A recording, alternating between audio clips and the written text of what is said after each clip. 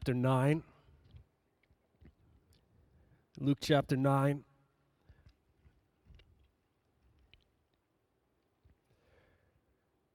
going to begin at verse 18. And it happened as he was alone praying that his disciples joined him. And he asked them, saying, "Who do the crowds say that I am?" So they answered and said, "John the Baptist, but some say Elijah, and others say that one of the old prophets has risen again." He said to them, "But who do you say that I am?" Peter answered and said, "The Christ of God."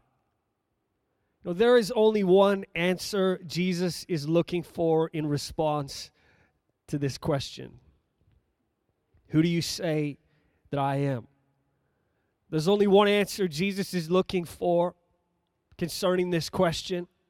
The question put forth to his disciples. It's a question put forth to all mankind. It's a question each life, each heart, each voice must answer. Who do you say that I am? The J.B. Phillips New Testament reads, while Jesus was praying by himself, having only the disciples near, he asked them this question. Who are the crowds saying that I am? Some say that you are John the Baptist, they replied. Others that you are Elijah, and others think that one of the old-time prophets has come to life again. Then he said, and who do you say that I am? God's Christ, said Peter. You know, this is not about what others say or believe or think. This is not about what the crowd believes. It's not about what the crowd thinks. This is not about what others say Jesus is or who they say Jesus is. Now, sure, he asks them, who do the crowd say that I am? And his disciples respond. And then he asks them the real question. But who do you say that I am? You want to know the truth tonight? It's the most important question we will ever answer. There is no more important question. And so Jesus comes, and it's to his disciples. I love that. It wasn't to a crowd of non-believers or those that he wasn't close to. He's saying, who do you say that I am? See, it's always been and always will be a personal matter. It's a personal declaration. It's a personal confession. It is a personal decision to follow Jesus, and that's why he brings it down to the one. Who do you say that I am? The Message reads, one time when Jesus was off praying by himself, his disciples nearby, he asked them, what are the crowds saying about me, about who I am? They said, John the Baptizer. Others say Elijah. Still others say that one of the prophets from long ago has come back. He then asked, and you, what are you saying about me? Who am I? Peter answered, the Messiah of God. You know, Jesus is concerned with what we're saying about him.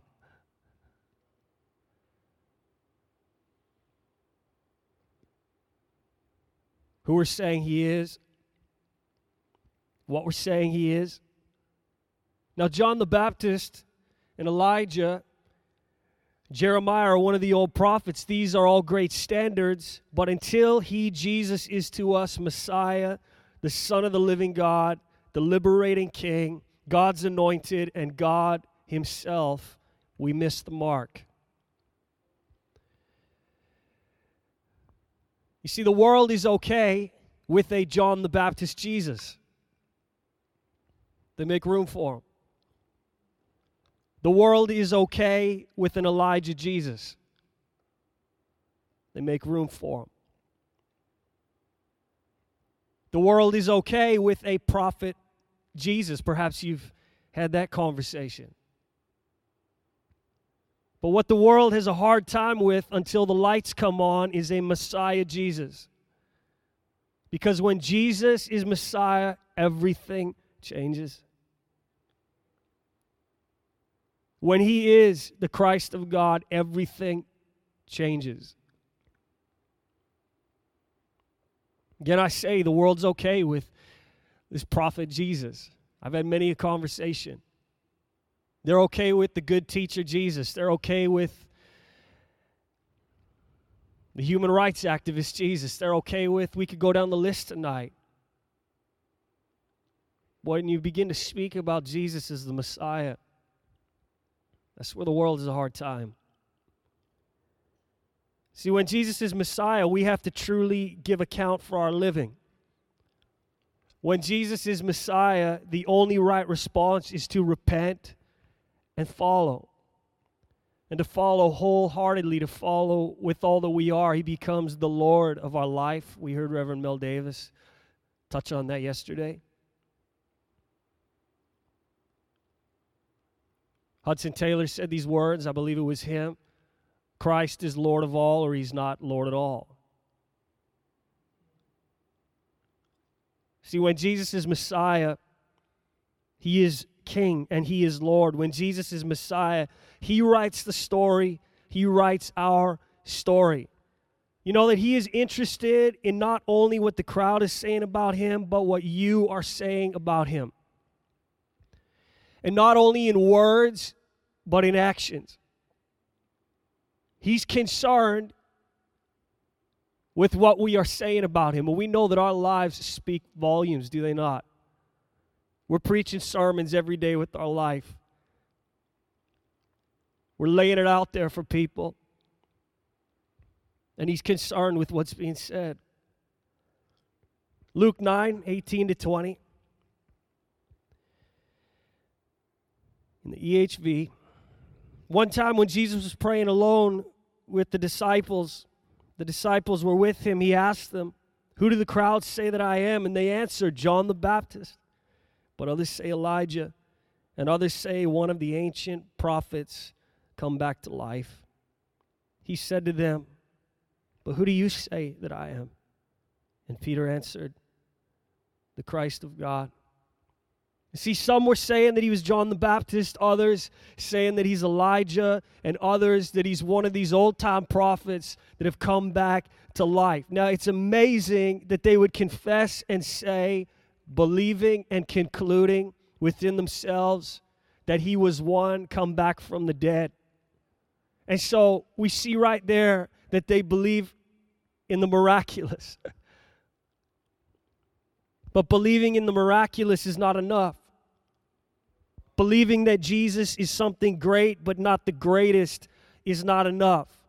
Believing Jesus is some godly and holy man but not God most holy is not enough. And so Jesus asked the question, "Who do you say that I am?" It doesn't matter what the crowd is saying, whether the crowd's saying something that's good, a good standard, putting Jesus up on a pedestal that is still good, to say that he's John the Baptist, or to say that he's Elijah, or one of the great prophets of old. It's not enough. Jesus is only looking for one answer, one response, that he's the Christ of God, that he is the Messiah. Number one, he is more than John. You know, John was an incredible man, a man used mightily of God. Listen to Matthew 11:11. It says, "Assuredly I say to you, among those born of women, there has not risen one greater than John the Baptist." John was a voice crying in the wilderness. We know this. Called of God, well, he was yet in the womb. Used of God mightily. John 1, verses 19-23. Now this is the testimony of John. When the Jews sent priests and Levites from Jerusalem to ask him, "Who are you?" he confessed and did not deny, but confessed, "I am not the Christ." And they asked him, "What then? Are you Elijah?" He said, "I am not." Are you the prophet? And he answered, No. Then they said to him, Who are you, that we may give an answer to those who sent us? What do you say about yourself? He said, I am the voice of one crying in the wilderness, make straight the way of the Lord, as the prophet Isaiah said. You see, John prepared the way, but he was not the way. He prepared the way. A voice crying in the wilderness, but he was not the way. Jesus Christ is more than John, not just called to prepare the way, but he is the way. It's declared in the word, I am the way, the truth, and the life. Now, we might be here tonight. We're solid Christians. We're in the faith. But I believe a simple message like this can help us, not only in our own walk with the Lord, but as we engage with the world, as we engage with what the crowd is saying, as we encounter what the crowd is saying. When the crowd is claiming one thing, when the crowd is saying he's a good teacher, when the crowd is saying he's simply a prophet, or he was John the Baptist, or he was Elijah, or he was one of the prophets come back from the dead, and yet they would declare that they believe in the miraculous, it's still not enough.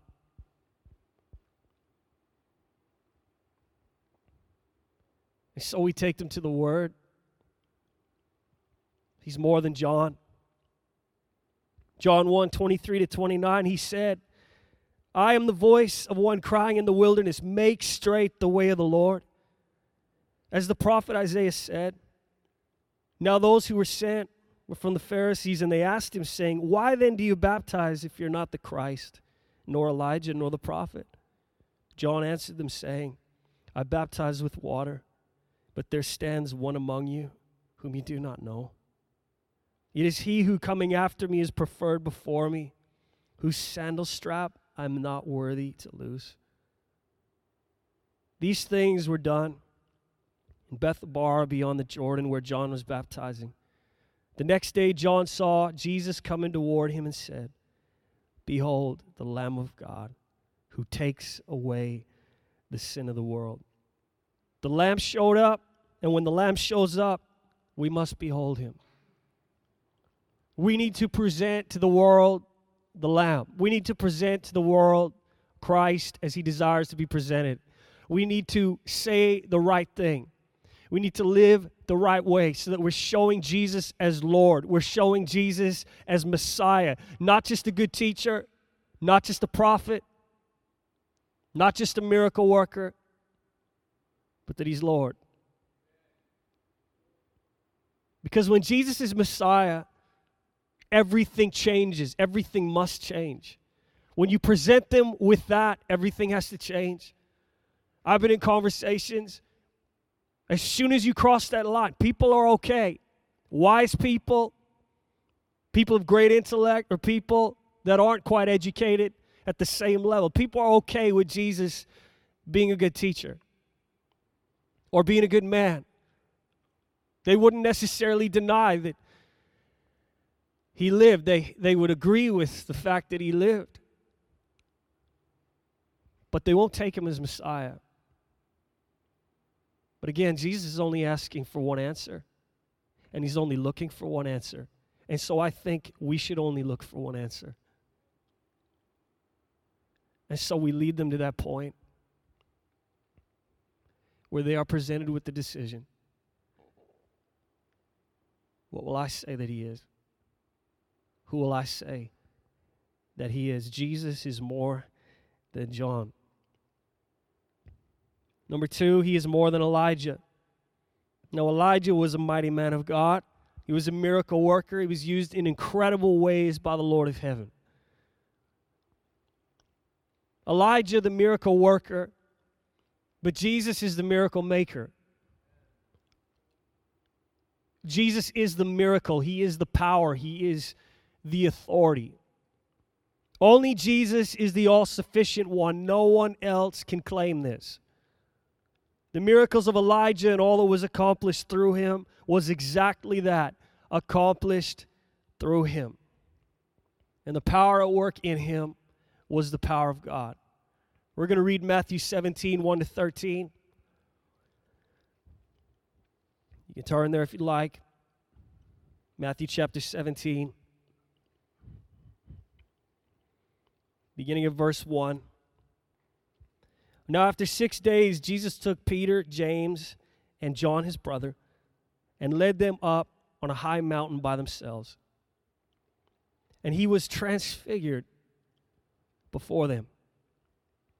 His face shone like the sun, and his clothes became as white as the light. And behold, Moses and Elijah appeared to them, talking with him.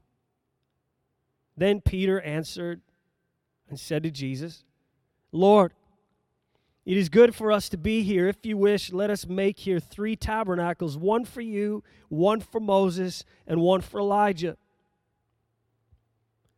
While he was still speaking, behold, a bright cloud overshadowed them. And suddenly a voice came out of the cloud saying, This is my beloved Son, in whom I am well pleased. Hear him.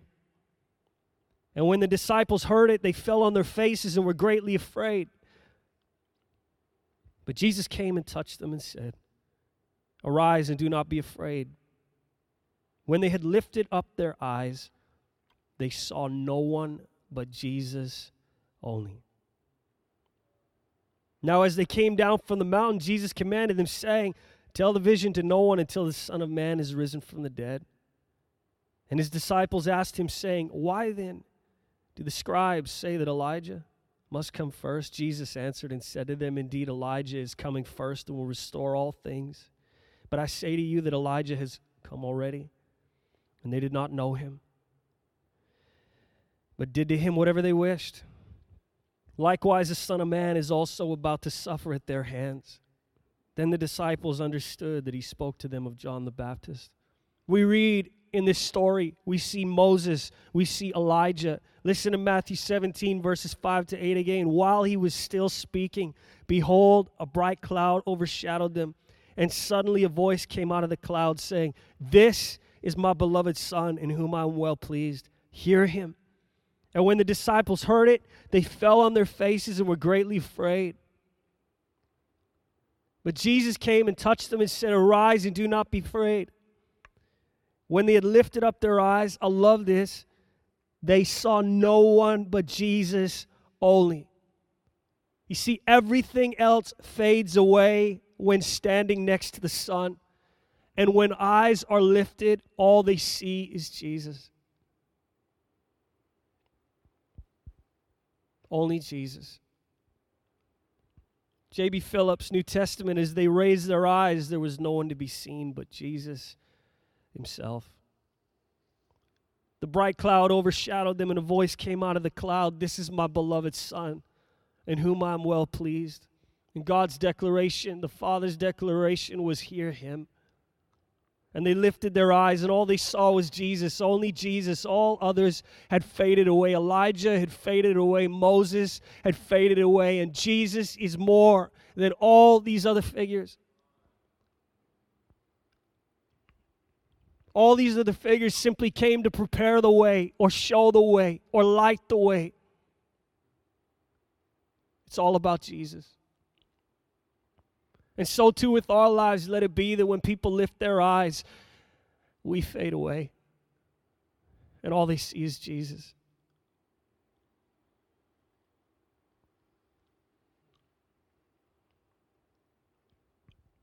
Number 3, he's more than Jeremiah or one of the ancient prophets. A prophet, or generally inspired man, spokesman, speaker. He spoke not his own words, but those which he had divinely received. It's a messenger of God and the declarer of his will.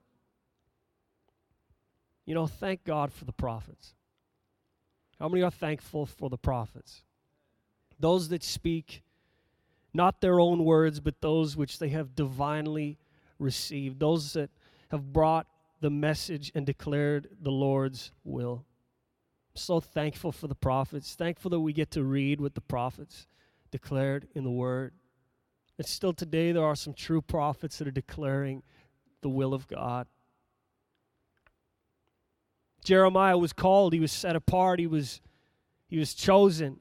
He had an incredible incredible prophetic ministry. Jeremiah truly was a spokesman, a speaker of that which he had divinely received. He was a messenger of God, a declarer of his will. But when we look at Jesus, he is not simply the spokesperson. He is not simply a spokesperson. Jesus is the voice. Jesus is the word. Jesus is the utterance. Jesus is the speaker. He is not the messenger. He is the message. Do you understand that? It's not simply us going to the world and trying to convince or relay some message that doesn't have any power in it. We are bringing the message that is the message, and it's Jesus. And so we're not trying to mess around and bring other things in. And you know what? Some conversations do need to be shut down. We can't walk away without people knowing that he is Messiah and that we must have a decision, that they must be faced with the decision. I think, maybe we view conversations as, okay, we'll get them next time. It's okay, they walked away. They think he's a teacher now. They think he's a prophet. They think he works miracles. Maybe they think he came alive and was raised from the dead. Sure, maybe they believe he actually did die on a cross. But we need to get to the point where they walk away because life is too short and they're faced with the decision. They have to make a decision. Who do you say that he is? I think we should even be so bold in the right way, in a gracious way, with the kindness of God and the love of God. Who do you say he is? Not who do the crowd say, or who your mom said, who your grandmother said, who your friends say, who your professor says he is. Who do you say he is? Now they're faced with the ultimate question. And it's the greatest question they'll ever answer. Allow people to answer the greatest question they'll ever answer. The greatest question ever put forth. Who do you say I am? Jesus is the way, not just the preparer of the way. Jesus is the truth. He's not just a declarer of the truth. Jesus is the life, not just a life, not just a worker of miracles, as with the jar of flour, the bottle of oil flowing with endless supply, giving life to the woman and her son during a time of drought. Jesus is the miracle maker. He's the life giver behind every miracle. Jesus is the miracle. Jesus is all things. Luke 9:18-20. And it happened as he was alone praying that his disciples joined him. And he asked them, saying, "Who do the crowds say that I am?" So they answered and said, "John the Baptist. But some say Elijah." We could put other things in there tonight. I don't know what kind of conversations you've had. What people have said, what the crowd has said, what your boss has said, what your parents have said, what your brother and sister have said. It can be even those close to us. It could be a distant relative, a friend. I don't know what they're saying. It could be other people in the church.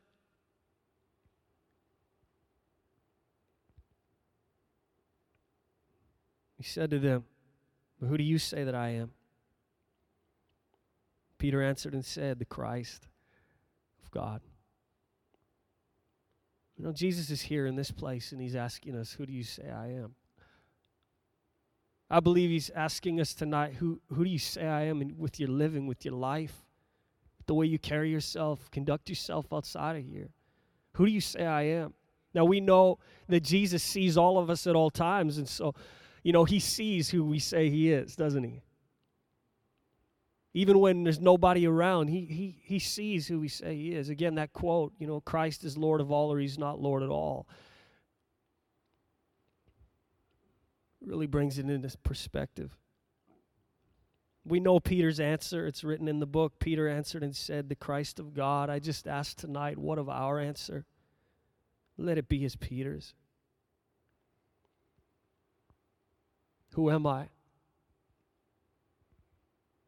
What of us? What of us? Who are we? Who are you?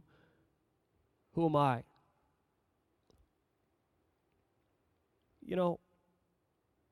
I'm a preparer of the way because he is the way. That's the same for every person here. Who are we? Who am I? A miracle worker because he is the miracle maker. A prophetic voice because he is the utterance. A dreamer because he is the dream. A visionary because he is the vision. John showed us the right response. Who are you? Who are you? He confessed and did not deny, but confessed, I am not the Christ. Are you Elijah? No. Are you a prophet? No. What do you say about yourself? He said, I am the voice of one crying in the wilderness, and isn't that what we are? Crying, make straight the way of the Lord. John answered them, saying, I baptize with water, but there stands one among you who you do not know. It is he who coming after me is preferred before me, whose sandal strap I am not worthy to loose. The next day John saw Jesus coming toward him and said, Behold, the Lamb of God who takes away the sin of the world. This is the truth tonight. All we are is only because of who he is. All we are is only because of who he is. The only reason I'm a jar filler is because he is the fill in the jar. The only reason I even have a voice or I have utterance is because he is the utterance flowing. We understand that. The only reason we have light in this dark world is because he is the ultimate light.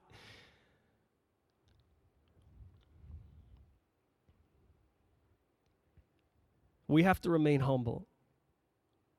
And we have to keep the focus on Jesus. Behold the Lamb of God. Never behold us. Who am I and who are you? A way. We're a preparer of the way. A miracle worker. A prophetic voice. It's all because of who he is. Let's have the worship team return. I believe with all my heart we need a simple message like this to simply remind us that everyone else fades away when standing next to Jesus. That when eyes are lifted, it's only Jesus. Jesus is not a way or a preparer of the way. And now we see it. Jesus is not simply a mighty man of God or a miracle worker, but he is the miracle maker. Jesus is not a prophet. He is the Word. He is the voice. He is the utterance. Jesus is Messiah. Jesus is Lord. And so the crowds say what they will, and the crowds give answer, but he asks you, and he asks me, who do you say that I am? And this is more than word acknowledgement. It's not simply enough to sit here tonight and say Jesus is Messiah, or to sit here tonight and say Jesus is the Son of God.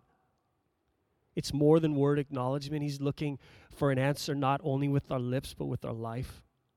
He's looking for us to come and present our life. And that's what he's looking for concerning every single person. Every person alive right now. Who do you say that he is? Who do you say that I am?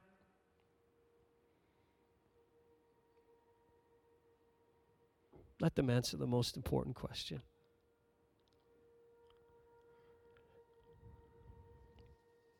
Just because we say he is the way doesn't mean we've taken him as the way, or received him as the miracle maker, or received him as the voice or the Word, or as Messiah, the Christ of God. And so he's looking for an answer with our life. I want to encourage us all tonight as we leave this place. I'm going to pray for divine appointments. I'm not going to scare anybody here, but that we have these conversations this week. that we can present people with the greatest question they'll ever be presented with. An opportunity to give the greatest single answer they will ever give. That they'll feel it.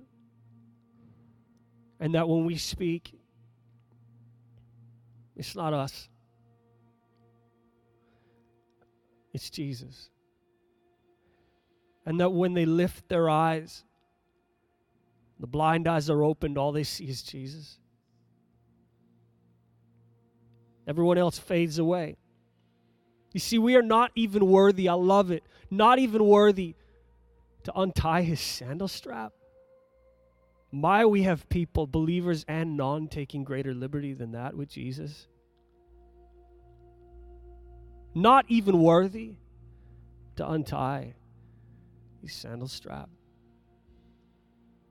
Imagine if we walked out of this place with, "Behold the Lamb of God who takes away the sins of the world." I can't remember who it was.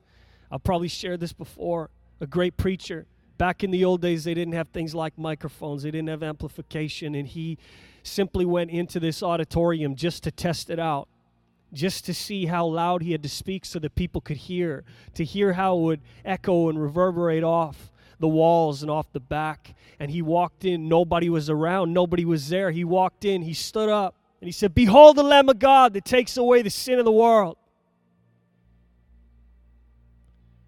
And there was a worker up in the rafters. Non-believer. Began to weep, came down, gave his heart to the Lord. We have no idea what's going on when we simply declare, "Behold the Lamb of God who takes away the sin of the world." We might see them come and repent right there. They may walk out. They might go home, bow their knee, crack the book. Behold the Lamb of God that takes away the sin of the world. I recently sat with someone that came into the church,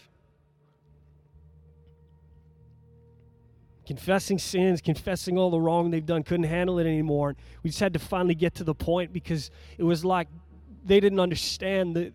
The understanding wasn't there. They grew up different. Catholic background and such, thought he was simply coming in. You know, you're a priest, you're a pastor, trying to confess and trying to get the blessing, they could walk out.